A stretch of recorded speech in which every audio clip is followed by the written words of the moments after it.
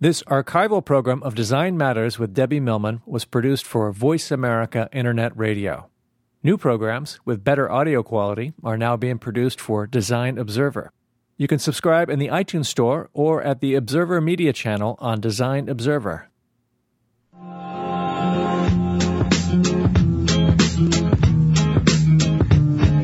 Welcome to Design Matters with Debbie Millman, the show that takes you inside the provocative and stimulating world of design and branding as it intersects with contemporary culture. Here's your host of Design Matters, Debbie Millman. I am fascinated by numbers and physics. I have favorite numbers and numbers that I hate. I think certain numbers are beautiful, like the numbers 8 or 11, and others that I think are awkward or even ugly, like 31 or 47. I like that numbers can signify things, horrible things like 9/11 or provocative things like 69 or ingenious things like the television show 24. I love to follow the stock market with its unpredictable ups and downs, and I'm slightly addicted to both roulette and poker and the momentary suspicion of time and belief that gambling on numbers can create as you wait for your particular numbers to come up or not. I've become both perplexed and enraptured with some of the more modern theories of physics, string theory being the most interesting and challenging to me. Over the last few years, I've been reading as much as I can on the life and work of Albert Einstein, especially his work after publishing his theory of relativity. During the last 3 decades of his life, Einstein became obsessed by the dream of producing a unified theory of the laws of physics, an equation that would establish a link between the seemingly unrelated forces of gravity and electromagnetism. He was convinced that this existed despite all the evidence to the contrary and the scorn of the science community. When asked about what he was attempting to accomplish with his unifying theory, his response was this: to understand the mind of God. In trying to discover a unifying theory, Einstein hoped to resolve the inherent conflict between the then two competing visions of the universe, the smooth continuum of space-time where people and stars and planets reign, as explained by his general theory of relativity, and the unseemly animation of the quantum world. Einstein worked hard on the problem, but success eluded him. That was no surprise to his contemporaries, who saw his quest as not only indulgent, but ridiculous and that of a crazy old man. They were sure he had gone a little mad and was simply wasting his time and diluting his legacy. In contrast to the ideas of the time, Einstein was convinced that in the conflict between quantum mechanics and general relativity, it was the former that constituted the crux of the problem. I must seem like an ostrich who forever buries its head in the sand, he said near the end of his life. We now know, of course, that it is indeed Einstein's theory of relativity that ultimately fails.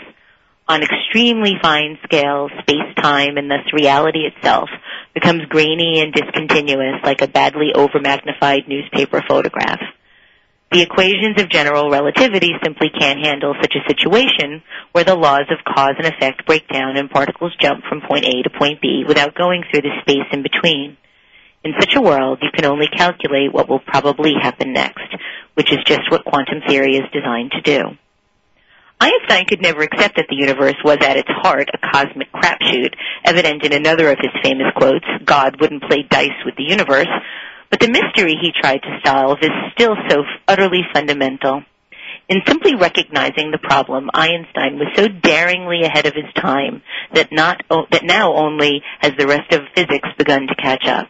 A new generation of scientists has, at last, taken on the challenge of creating a complete theory, one capable of explaining, in Einstein's words, every element of physical reality. And judging from the progress that they have made, the next century could usher in an intellectual revolution even more exciting than the one Einstein helped to launch in the early 1900s. But at the heart of all of his endeavors, Einstein used his imagination and his willpower to come up with his ideas. That is one of the other unifying principles of the universe as we know it, or as at least I think it is. Anyone and everyone can use their imaginations to come up with ideas, both little and large, and influence, change, or impact the world, whether it be physics, art, design, number theory, politics, or even gardening. And to me, that is what makes this particular universe so incredibly special. Welcome to the season 2 finale of Design Matters. My guest today also shares my love of numbers and Einstein's love and admiration of ideas, the lovely Emily Oberman. But before we get started with today's interview, let me tell you a little bit more about her. Emily Oberman is a partner with Bonnie Siegler of Number 17, a design firm working in television, film, print, products, and the web. Some of their recent work includes creative directing the newly reinvented Colors magazine, creating the identity and advertising for Air America Radio, the ongoing identity for the River to River Festival in downtown New York City, a new line of baby food called Homemade Baby, books for InStyle magazine, Will and Grace, Desperate Housewives, and Sex and the City. Other clients include Saturday Night Live, Condé Nast, Nickelodeon, Hyperion, Miramax Books, NBC, MTV, HBO, Lifetime TV, TV Guide, the Mercer Hotel, as well as the Maritime Hotel and the Westin Hotel chain. And the list goes on and on. Emily and Bonnie also write a monthly comic strip for Step magazine about the trials and tribulations of life in a small design studio. Welcome, Emily. Thank you. Hi, how are you? I'm okay. How are you? I'm good. So let's do the serious stuff first. Let's talk about the numbers. That was light, what you just did. Well, you're ahead of your time too, Em, and, it has to be put into context. Let's talk about the number 17. It's an incredible number. 17 is the sum of the first 4 primes. It is the atomic number of chlorine, a swear word in Swedish, the name of a pornographic film company. I thought you'd like that. The number of syllables in a haiku, and MIT describes the number 17 as the least random number, although I do have to confess that it comes up an awful lot when I play roulette, because I always play it. And it is also the name of your firm. So tell us about how you decided on number 17, for those listeners that might not be aware. Wait, I thought the fact that it was the least random number meant that it would come up more often. Good point. And that, as you said that, I just thought, well, then the story of the name of our company just sucks. Oh my goodness! Well, let's hear it anyway, okay. just for propriety's sake. Well, first of all, I love that it's a swear word, Swedish, and I love that there's a porn company named after it. I'll have to look that up. Okay, so the company Number 17 started out pretty much like the idea of it started the day that Bonnie and I met, and Bonnie and I met at a job right out of college, and we pretty much said hello to each other, and we're best friends ever since. And we always knew that we would start a company. And we both went on to other jobs. I went to work at Emmett Company, and she went to work at MTV and VH1. But we stayed, in constant contact. And in the beginning of our friendship, what we would do was we would take trips together. And the very first trip that we ever took together was to Spain. And we went to pick up our car. And the woman said, here are the keys to your car. It'll be in space number 17. And, of course, at that time, that meant absolutely nothing to us. And then we drove into Barcelona and checked into our hotel where we were sharing a room because we were younger, and that's what we did. And the woman said, here are the keys to your room. It's going to be in room number 17. And we were like, that's funny because our car was in space number 17.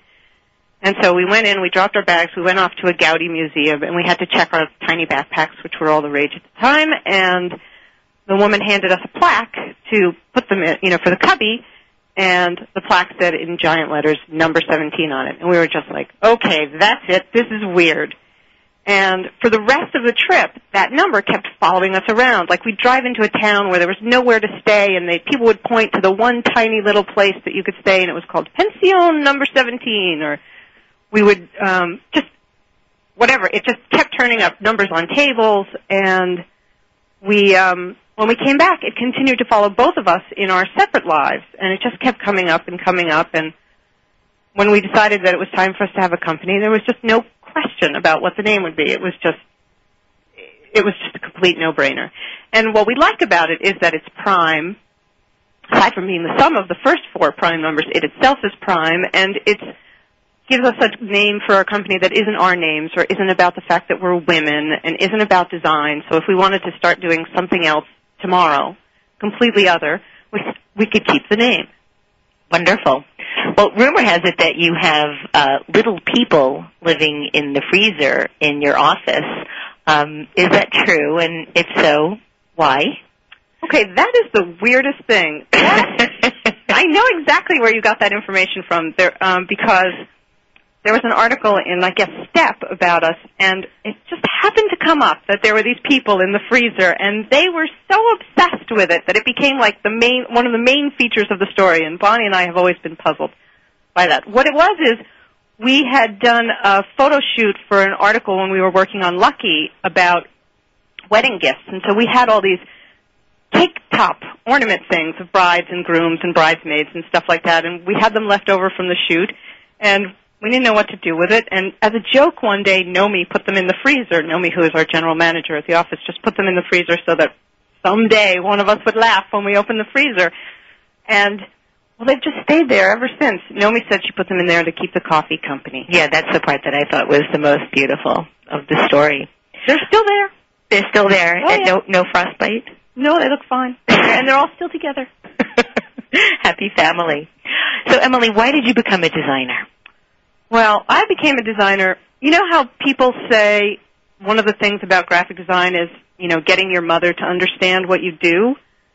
I had the opposite problem. My parents, I come from a design family. My mother is a painter and a sculptor, and my father is a graphic designer. So my whole life was full of design from the moment I was born. So it's almost like I took a much shorter journey than a lot of my friends and colleagues who are designers today. I just sort of fell into the family business.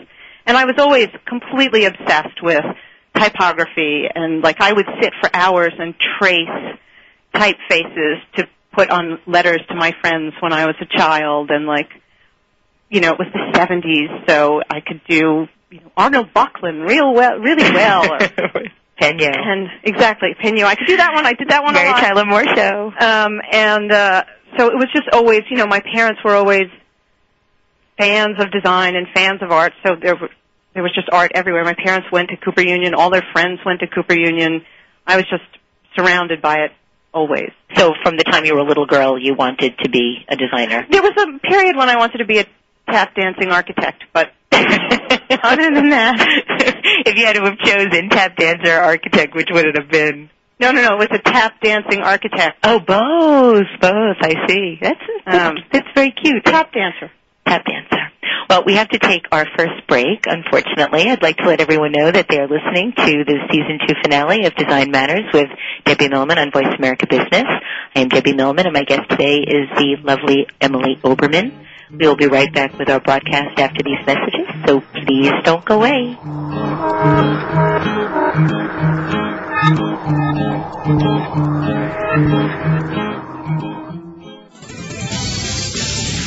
You're listening to The Bottom Line in Business Talk.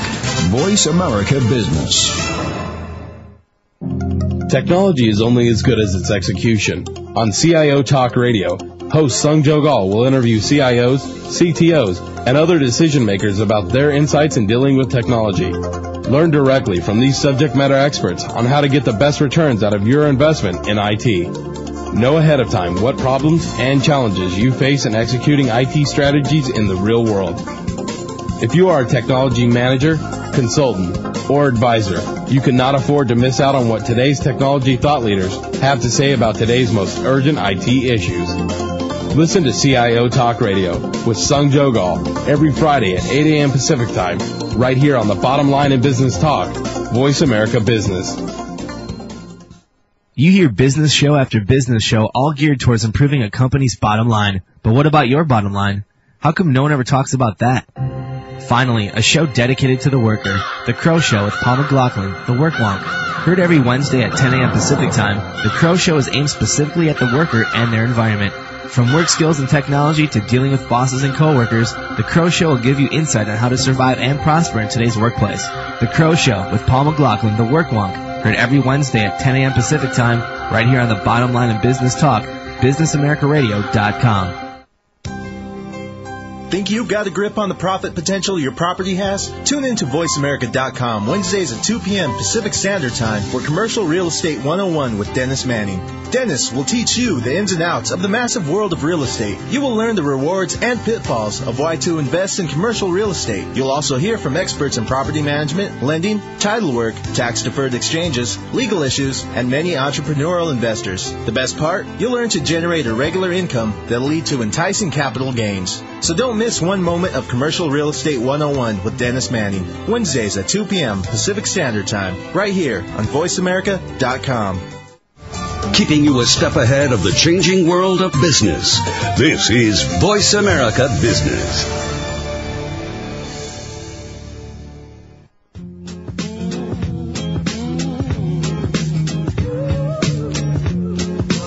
Welcome back to Design Matters with Debbie Millman. If you would like to be a caller on the show, dial toll-free at 1-866-233-7861. Once again, that's 1-866-233-7861. And now back to the host of Design Matters, Debbie Millman. Welcome back. It is 3:18 Eastern Time, and you are listening to the Season 2 finale of Design Matters with Debbie Millman, live from the Empire State Building in New York City. I am your host, Debbie Millman, and my guest today is the witty and fascinating Emily Oberman, partner at the design firm Number 17. If you would like to join our conversation, or if you have a question for Emily, please call 1-866-233-7861. And Emily, before the break, we were talking a little bit about what you wanted to be when you were little. But now that you're all grown up and have this wonderful, successful firm, I want to read you a quote that I found that was written by Seth Godin and thought that it was really interesting. This is the quote. It says, "Their office," meaning Number 17's office, "is hidden behind a nondescript door in a nondescript building on an oddball corner of New York, but once the door opens, visitors are overwhelmed by fun, nostalgia, quirkiness, and raw energy. Nobody buys pure design from Number 17. They buy the way the process makes them feel." So how do you make people feel? What do you do that creates this energy and this intensity? I think that we generally just make people feel comfortable and like we understand them. But I also have to say, Seth's statement is true about any design studio. I mean, you don't buy pure design necessarily from anyone. You choose the design studio or the designer who's going to work on your project because you make a certain connection with that person. And I think that the kind of people who gravitate towards us feel what the connection that comes from the way we are. And the way we are is very honest, very direct. I mean, we try to make everything about the idea, but really, it's always about making an emotional connection with our audience, and we try to do that with our client as well. So I think people, as soon as they walk into our office, which is kind of cacophonous, there are a lot of toys, and it's very open, and all the designers are out chatting with each other and looking over each other's shoulders, and there's a very open feeling, I hope, when you first walk in the door and when you sit with us and when you talk to us about work. Or we're also very open about what we think about where a client should take a project or take something. And it's hard for us to bite our tongues if we disagree with something.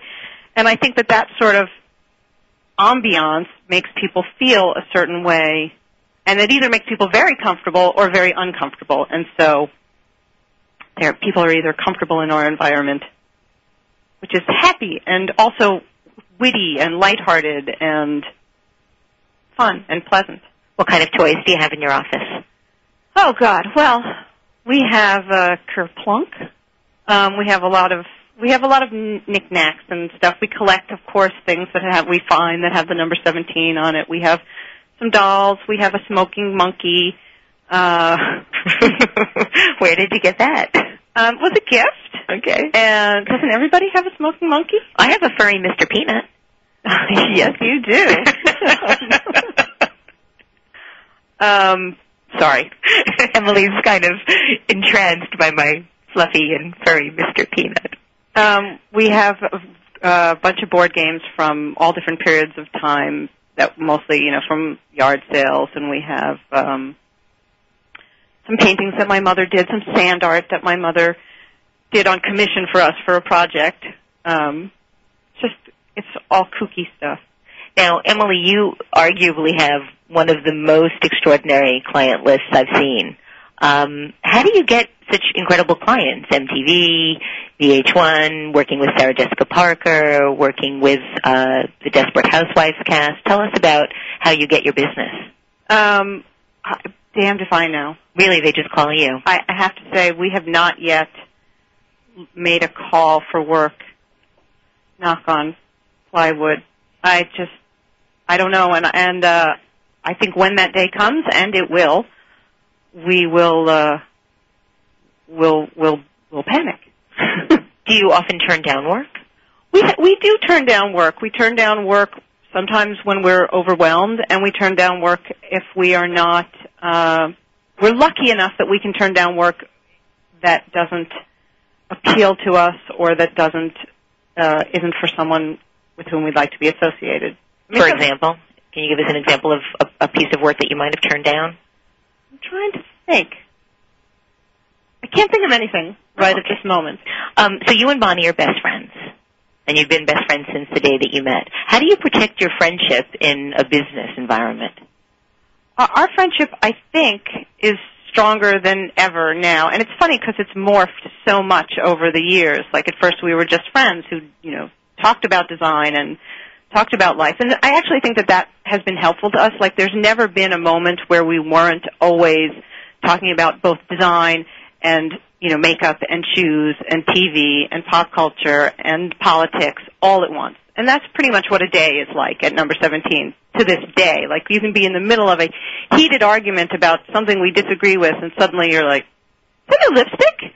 Like, and it just and it just everything just completely flows back and forth with us. And there's not a hierarchy of how the information should be passed, whether it's fun information or work information. It's just completely fluid, and that I think has helped us a lot in having a company together. When we first were going to start the company, we had an accountant who said, never, don't be a partner with your best friend, and also, if you are, make one of you the sole proprietor and one of you just a 50% partner. And oh, wow. We fired him. Good. And we've never, our friendship is strong enough that we know that the company is strong enough. Emily, we have a caller. We have Gregory from New York. Gregory, welcome to Design Matters. Hi, Debbie. Hi, Emily. How are you? Good. How are you? Good. I'm just curious. In an age, I guess, where Maytag and Whirlpool are going to merge, and the Miss America pageant may not ever be held in Atlantic City again, so I saw on the elevator today. Can you tell me what brand icon you miss the most?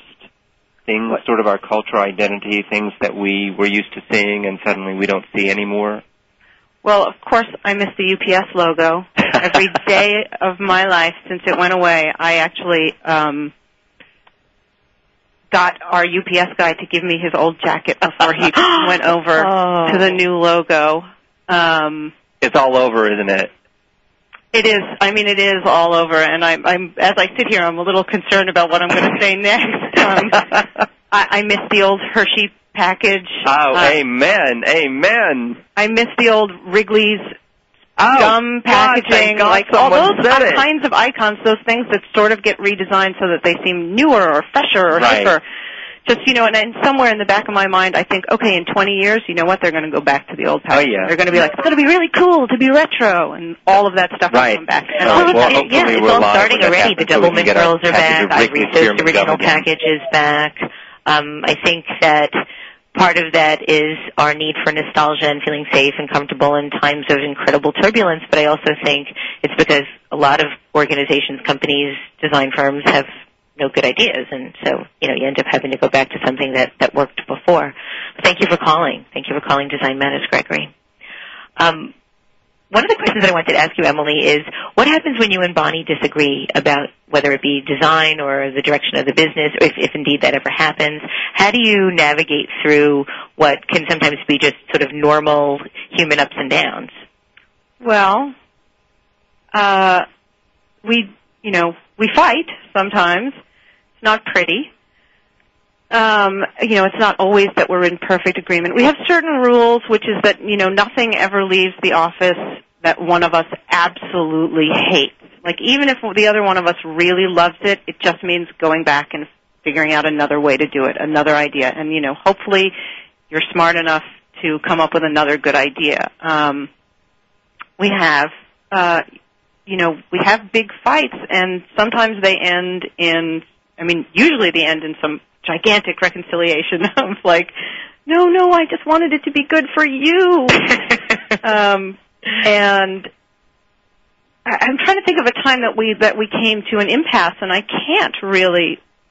When we work, it's, since we're always trying to solve the problem, if one of us isn't happy, we try to go back in and solve the problem again, and there's something exciting about that. We also have done something smart business-wise where we never argue over the company, and in that the company is sort of, all the rules about what would happen if the company ended are all already set up, so there's no question, and that alleviates any argument. Like you always hear about other partners who argue over who had what share of the business and who brought in what amount of work, and that's just not part of who we are or the way our company is structured. Well, I actually read an interesting comment that you'd made when asked about how you managed to work your partnership with, different ways of working that people have, and you mentioned that back in the 80s you'd heard of a firm that was run by two men that were always complaining about the fact that one did more than the other, and they were always complaining about that, whereas you and Bonnie, your attitude is more like you're always thinking that the other is doing more and you're trying to keep up with that. That is basically the crux of every fight we've ever had, which is that one of us thinks that the other is doing all the work and the other is not pulling her weight. I mean, so you're really just looking for reassurance from each other and it turns into a fight? Yes, exactly. That's exactly what happens. And we have the sort of the same fight over and over again and come to the same conclusion, and it's always like a relief when we come to that conclusion, and then we sort of realize, like, oh, it's that again. Like, we should just give it a number, not 17, 87, and like, okay, we're in the 87 spot. Like, let's move on. Now, do you think that that's an inherent, and I hate asking this question, but I just have to, do you think that the difference between the way you and Bonnie managed to handle those types of situations and the way this other firm in the 80s was handling it is significant from a gender perspective? Do you think that gender has anything to do with it, or do you think it's simply the way that you both are and the way that they both were? It's probably a little bit of both, but I think that it is a gender thing. As loath as I am to, like, sort of say that there are gender things, I do think that this particular instance, it is very much who Bonnie and I are as people, like insecure, but I think it is that we're women and we take the burden on ourselves and worry about it as ourselves, as opposed to saying, you're fucking up. No, it's not me, it's you.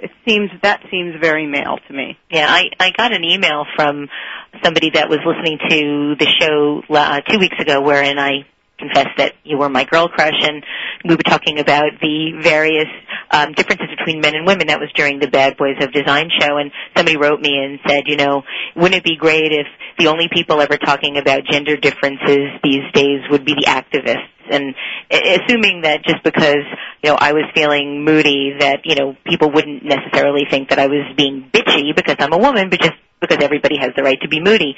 So it sort of made me feel very, very uncomfortable now thinking about things from a gender perspective. Like, should I even ask Emily, like, what's it like to be running a firm with another woman? Do you find that if there are issues when pitching business that people think, oh, they're women, they might not be as talented or successful or strong or as ballsy as men? But I'm asking anyway, so there you have it. I mean, I do think it changes with time. Like, I think Paula said this on your show. I think it changes. I think in the beginning, we were much more, the girls who did design, and people often thought that they could push us around. And we did get pushed around a little bit, but I think over time, the work itself hopefully has continued to be strong or good or smart or at least liked by some people, and that makes people treat us as designers as opposed to women, or deal with us in terms of our design as opposed to the fact that we're women. I mean, some of the projects we do are very girly, but like our office is, half the designers in our office right now besides us are men. And I don't think the work has changed particularly that much because there are men in the office. Mm-hmm. I think it's still the same zeitgeist, the same idea, the same sort of personality comes through, and that's because we look for like-minded people to work with us, not like-minded women. Mm-hmm. Interesting. Well, I'd like to come back after our break and talk a little bit more about this, but unfortunately we have to take our next break, and I'd like to let everyone know that they are listening to the Season 2 finale of Design Matters with Debbie Millman on Voice America Business. I am Debbie Millman, and my guest today is the lovely Emily Oberman, who will not be running away with Mikhail Baryshnikov at the end of the episode, Michael Beirut. We will be right back with our broadcast after these messages, so please don't go away.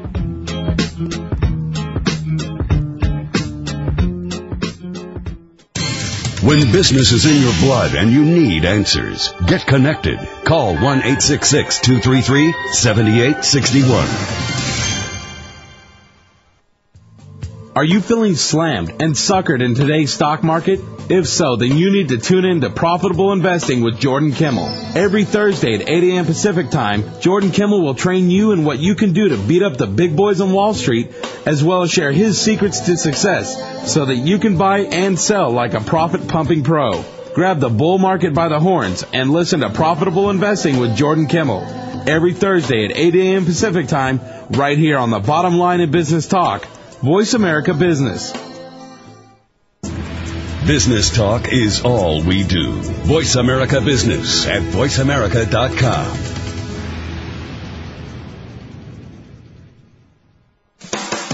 Tune in to Big Money with Mike Geischer every Wednesday at 5 p.m. Pacific Standard Time.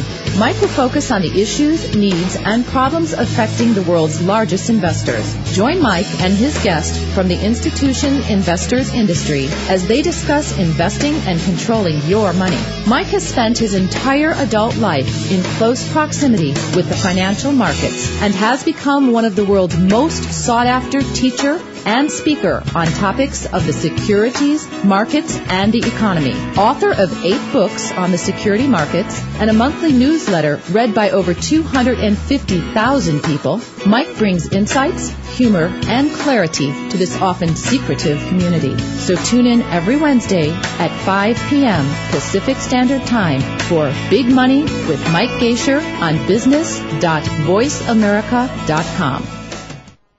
Are your accounts stuck in bumper-to-bumper traffic? Are your finances flowing at 2 miles an hour?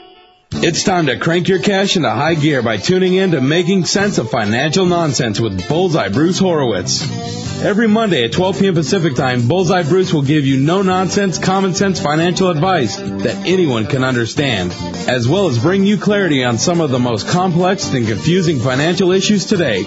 So get out of that traffic jam and listen to Making Sense of Financial Nonsense every Monday at 12 p.m. Pacific Time, right here on the Bottom Line in Business Talk. Voice America Business. The Bottom Line in Business Talk. Voice America Business.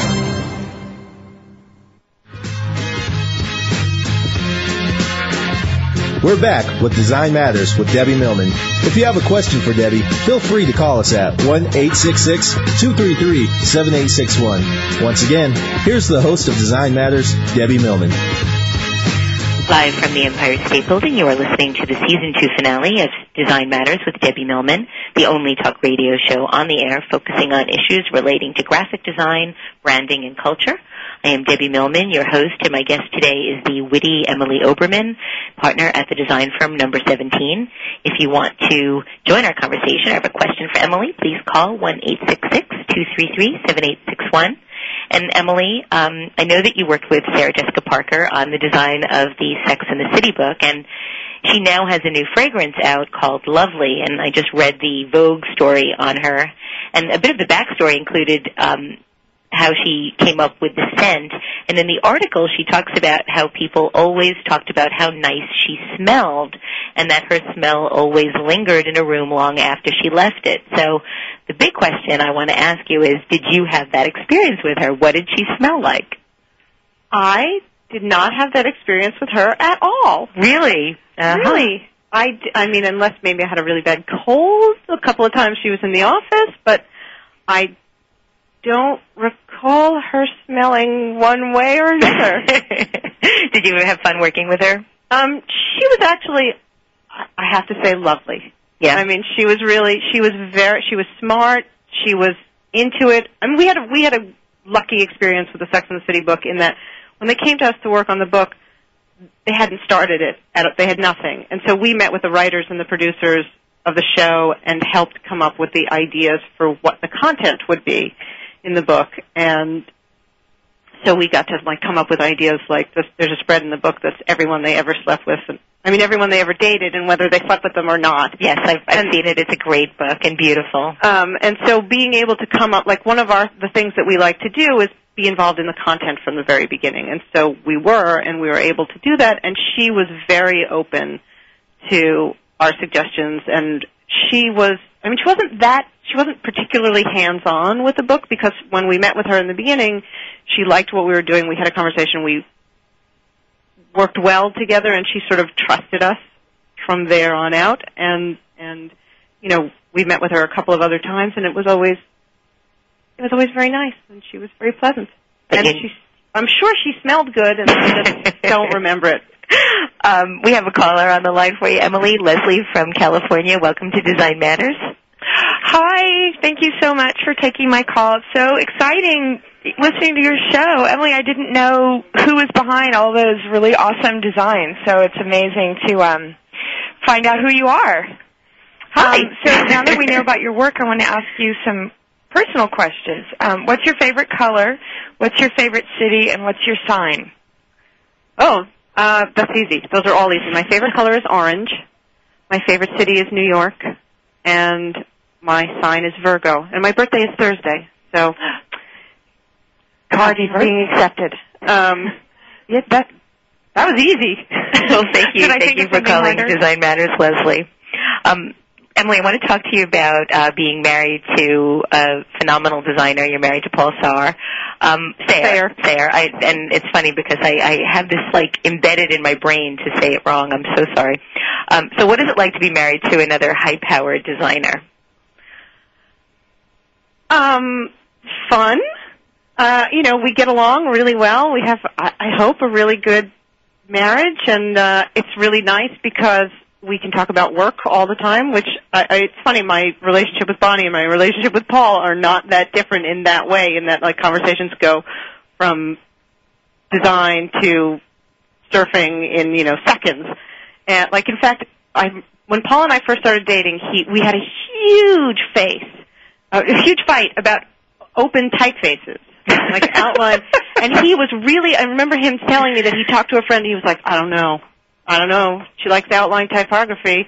Deal breaker. And that was almost,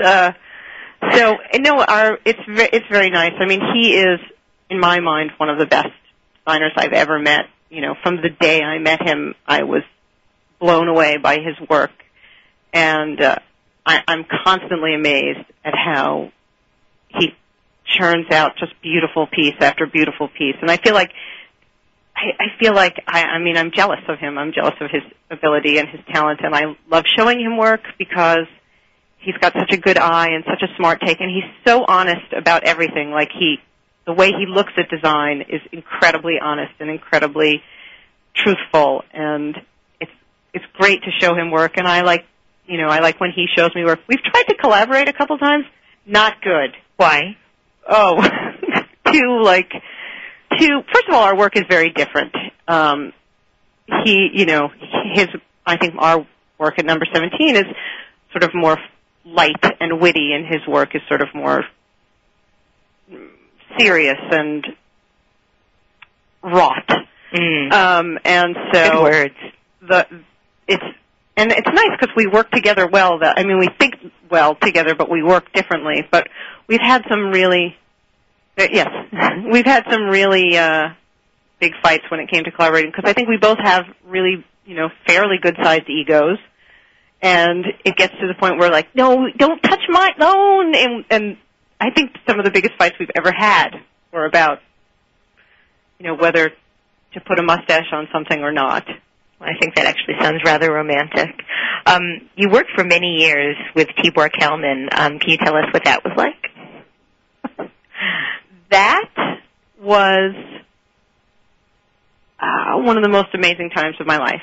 I worked for 6 years with Tibor, and he also is one of the smartest, most charming, most engaging, craziest human beings I've ever met.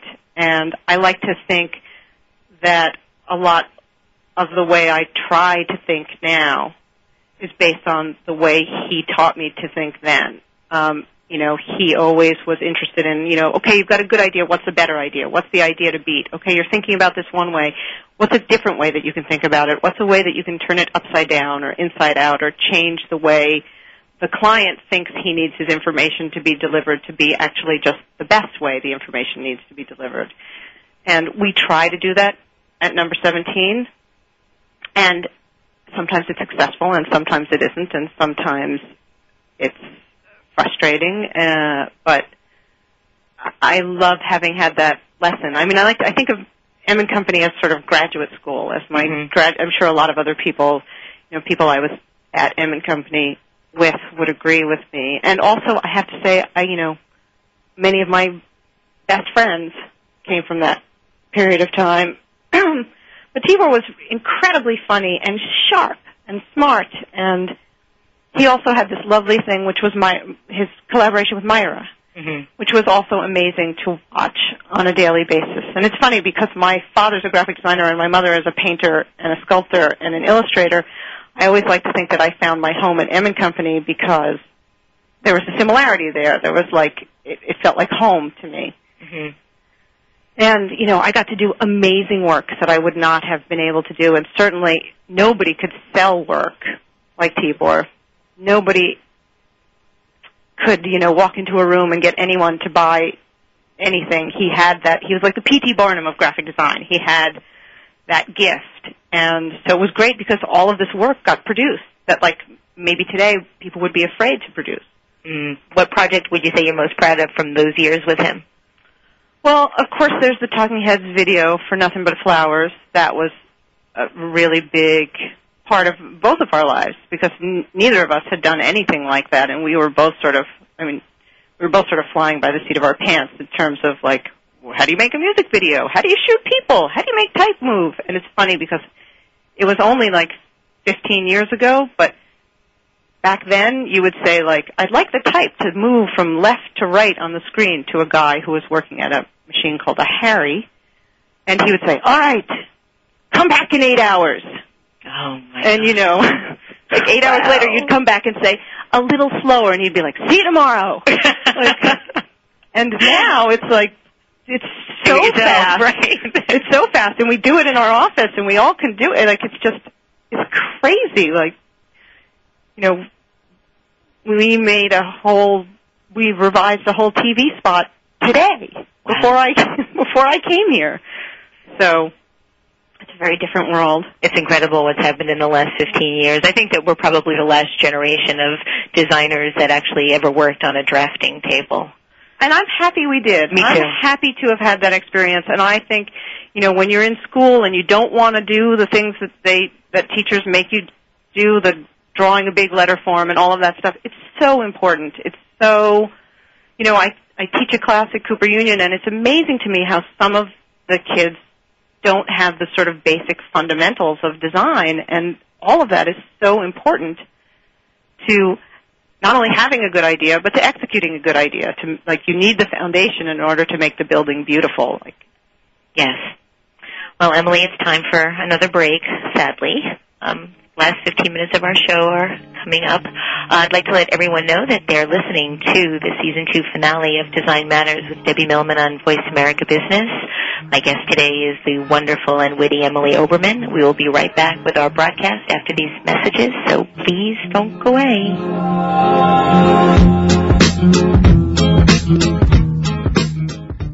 More and more people are starting their day with informative, focused business talk. Top experts. Today's business issues. Voice America Business at voiceamerica.com. What stock should I buy? When is it time to sell? Where do I turn for honest advice on my portfolio? For the answers to these questions, tune in to Trading in Today's Markets with Oliver L. Velez and Greg Capra every Thursday at 9 a.m. Pacific Time. On the show, Oliver, Greg, and their guests will discuss the daily going-ons of Wall Street, as well as give you tips on how to identify the hottest sectors and trends in the market. Improve your portfolio. Listen to Trading in Today's Markets with Oliver L. Velez and Greg Capra. Broadcast live on Business America Radio every Thursday at 9 a.m. Pacific Time. Business talk is all we do. Voice America Business at voiceamerica.com.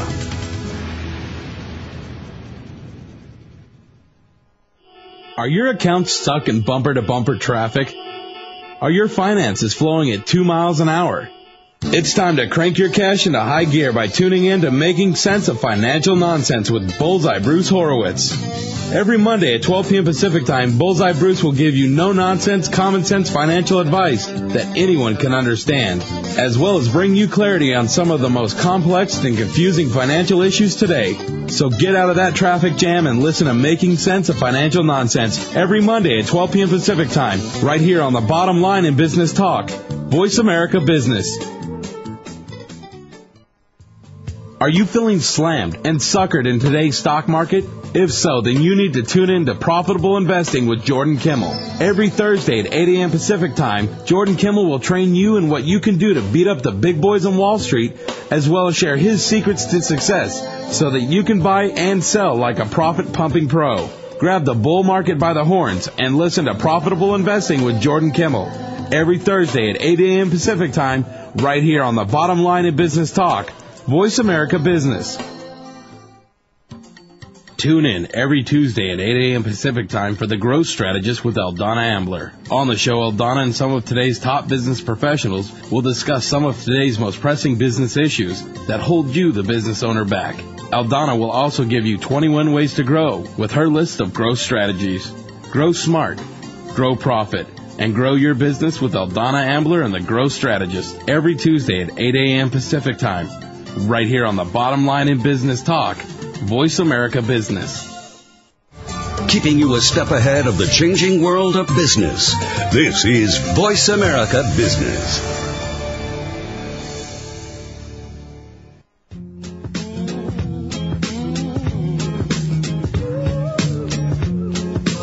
Welcome back to Design Matters with Debbie Millman. If you would like to be a caller on the show, dial toll-free at 1-866-233-7861. Once again, that's 1-866-233-7861. And now, back to the host of Design Matters, Debbie Millman. Welcome back. It is 3:50 Eastern Time, and you're listening to the final moments of the Season 2 finale of Design Matters with Debbie Millman, live from the Empire State Building in New York City. I am your host, Debbie Millman, and my guest today is lovely Emily Oberman, partner at the design firm Number 17. So, Emily, you just ended your tenure designing the magazine Colors. What was that experience like for you? That was another very intense, very unique experience. I mean, the funny thing is, a million years ago when I was at M & Company, Tibor came up with the idea for Colors, or I guess Oliviero Toscani of Benetton had the idea to do a magazine and came to Tibor, and Tibor didn't just want to design it, he wanted to be the editor-in-chief, and he took on this project that became one of the great loves of his life, I think, design-wise. He, invented this magazine, and I worked with him on the very first issue of Colors. So I was the graphic designer who took on the very first issue of Colors and the logo. And then all these years later, more coincidentally than because of that, I mean, Tibor had known Kurt Anderson back then, and I think had talked to him about taking over the editorship at a certain point. That Benetton offered the magazine to Kurt to be the editor-in-chief, and he came to us, again, sort of almost coincidentally, but not entirely coincidentally, to work on the new design. And Kurt wanted to take the magazine in a kind of a new direction. He wanted to make it more magazine-like, with more actual articles and feature stories and bylines. And sort of the opposite of what Tibor was intending at the time. Yeah, at the time, Colors was very much more like quick hits and brilliant and amazing things that people hadn't gotten, the people all around the world hadn't necessarily gotten a chance to see all that those kinds of imagery. And I think that Kurt felt that times had changed and he wanted to sort of bring the magazine to a different place. And so we worked for the past year and a half on 4 issues of Colors. The themes were fans, drugs, borders, and lust. And they remained, it was one of the hardest jobs we've ever done because we did it with a staff of 7. The entire magazine, 3 bilingual editions. There was, Bonnie and I were the creative directors with Kurt as the editor-in-chief. There was Wade Convey, who was the designer in our office who worked on the magazine. And there was a managing editor and a deputy editor and a photo editor. Wow. That's a very small group of people for a big magazine. Yeah, and then there were other people who came in. I don't want to, leave out that there were other people who came in and worked on the magazine as well, but, like 3 others, not for the whole time. And everyone worked really, really hard and did an amazing job, but it was, a double full-time. Yeah, I mean, Tibor closed Gem & Company and moved to Italy to run the magazine. So did you manage to work for other clients while you've been doing this? Yes, we did. But it was very hard. I mean, that's why we had one person in the office who was a dedicated designer working on it. But Bonnie and I worked on it so very much, again, because we were involved in the content and coming up with what the story ideas would be and how the magazine would flow and all of that stuff, certainly with the other members of the cast, but it was a tremendous amount of work, and most of the time gratifying, but not 100% of the time gratifying. And it just got to the point where it was very hard working with a staff in Italy who I think on some level, we worked with the people in Italy, the Benetton people, who were never happy that it went out of their grip again, that it went back to the United States. I think that they would have always liked to have kept it in Italy, and it was just sort of a decision from higher up, and that became a difficult back and forth. And so I think at the end of 4 issues, which is what we had all agreed on in the beginning, we all decided, that's a nice number. Yeah, perfect. Good number. Yeah. You've done quite a lot of magazine work. You also worked on the launch of the magazine Lucky for Condé Nast. What was that like? That was amazing also. Crazy. It was James Truman had the idea for Lucky, and then he hired Kim France, who is the editor-in-chief and still is to this day, and Andrea Lynette, who is the fashion editor, and me and Bonnie. And basically the 5 of us worked on this magazine in a bubble for a year. For 6 months we designed a complete prototype that was only shown to Cy Newhouse and Steve Florio. And at that point, Cy looked at it and said, let's make a magazine, decided not to test it. He decided the very first issue would just be the test. And then we went and made a whole other magazine in 6 months. And it's one of their most successful magazines to date in terms of launch. It's huge. Yeah. It's huge. And when we were working on it, nobody cared. We would say, photographers wouldn't work for us, and nobody would send over samples, and now it's just completely night and day. One of the things I'm proudest of about Lucky is those stickers that are inside, those stickers that say yes, maybe, that you go, because that was something that we felt really strongly about including in the magazine. And because that's, it helps you shop the magazine, and the magazine always wanted to be very user-friendly, it was originally based on a Japanese shopping magazine, though it now no longer looks anything like our original prototype. But the idea of having yes and maybe on the stickers made it much more human to us than having everything just either be yes or be neither, just a sticker. So again, it was like us sort of trying to think like the audience, who we were anyway. Well, one of the things that I love so much about the magazine, not only the design, but that it really has added a new genre to magazines. This is a whole new level of subject matter, and when there's, 18 magazines in any one category, or minimally 18 magazines, it's nice to know that there's still something original that could be created for people that really satisfies a need. Right, but I think that there would be a lot of people out there who would say the invention of the magalog is not something to be proud of. But the way I like to think about it is, it's not a magalog to me. It's a hobby magazine for people whose hobby happens to be shopping. And I'm, politically active and interested in, where this country is going and what people are doing with this life.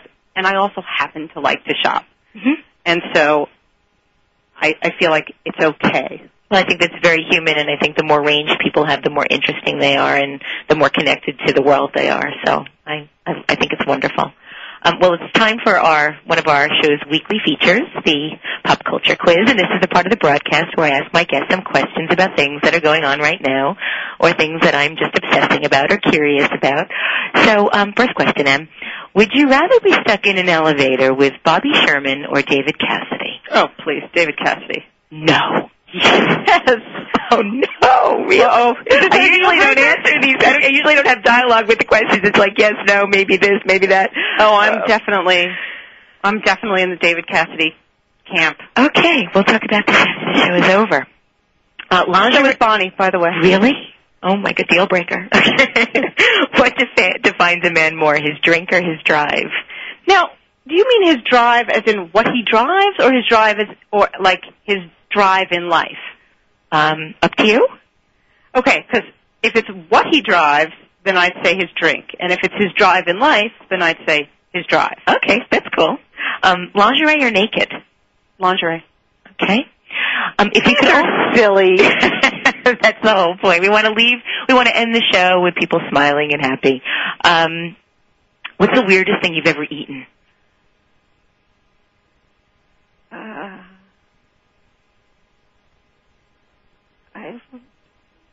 I don't know. Okay, describe yourself in 3 words. Smart, funny, insecure. Okay. Well, thank you, Emily. I'm going to add wonderful and beautiful to that list, because I can. We are done for the season. I would like to thank... I meant to say thank you after you said that. Oh. We've come to the end of our 2nd season today, and I'd like to thank my marvelous and very charismatic guest, Emily Oberman. We will be back in the late fall with 13 new shows with guests including Chip Kidd and Todd Prezan, Alexander Isley, and Grant McCracken. In the meantime, I'd like to thank the wonderful people at Voice America for all of their support all season long. Denise Dion, Chris Hilliard, Robert Arkin, Ruben Colon, my wonderful production manager, my executive producer, Brian Travis. I'd also like to thank the staff and my partners at Sterling Brands, my incredible producer, Lisa Grant, my chief researcher, Jen Steinman, and a special thank you to the listeners. Thank you for joining me this season. And until the fall, please remember, we can talk about making a difference, or we can make a difference, or we can do both. I am Debbie Millman, and I look forward to talking with you next season.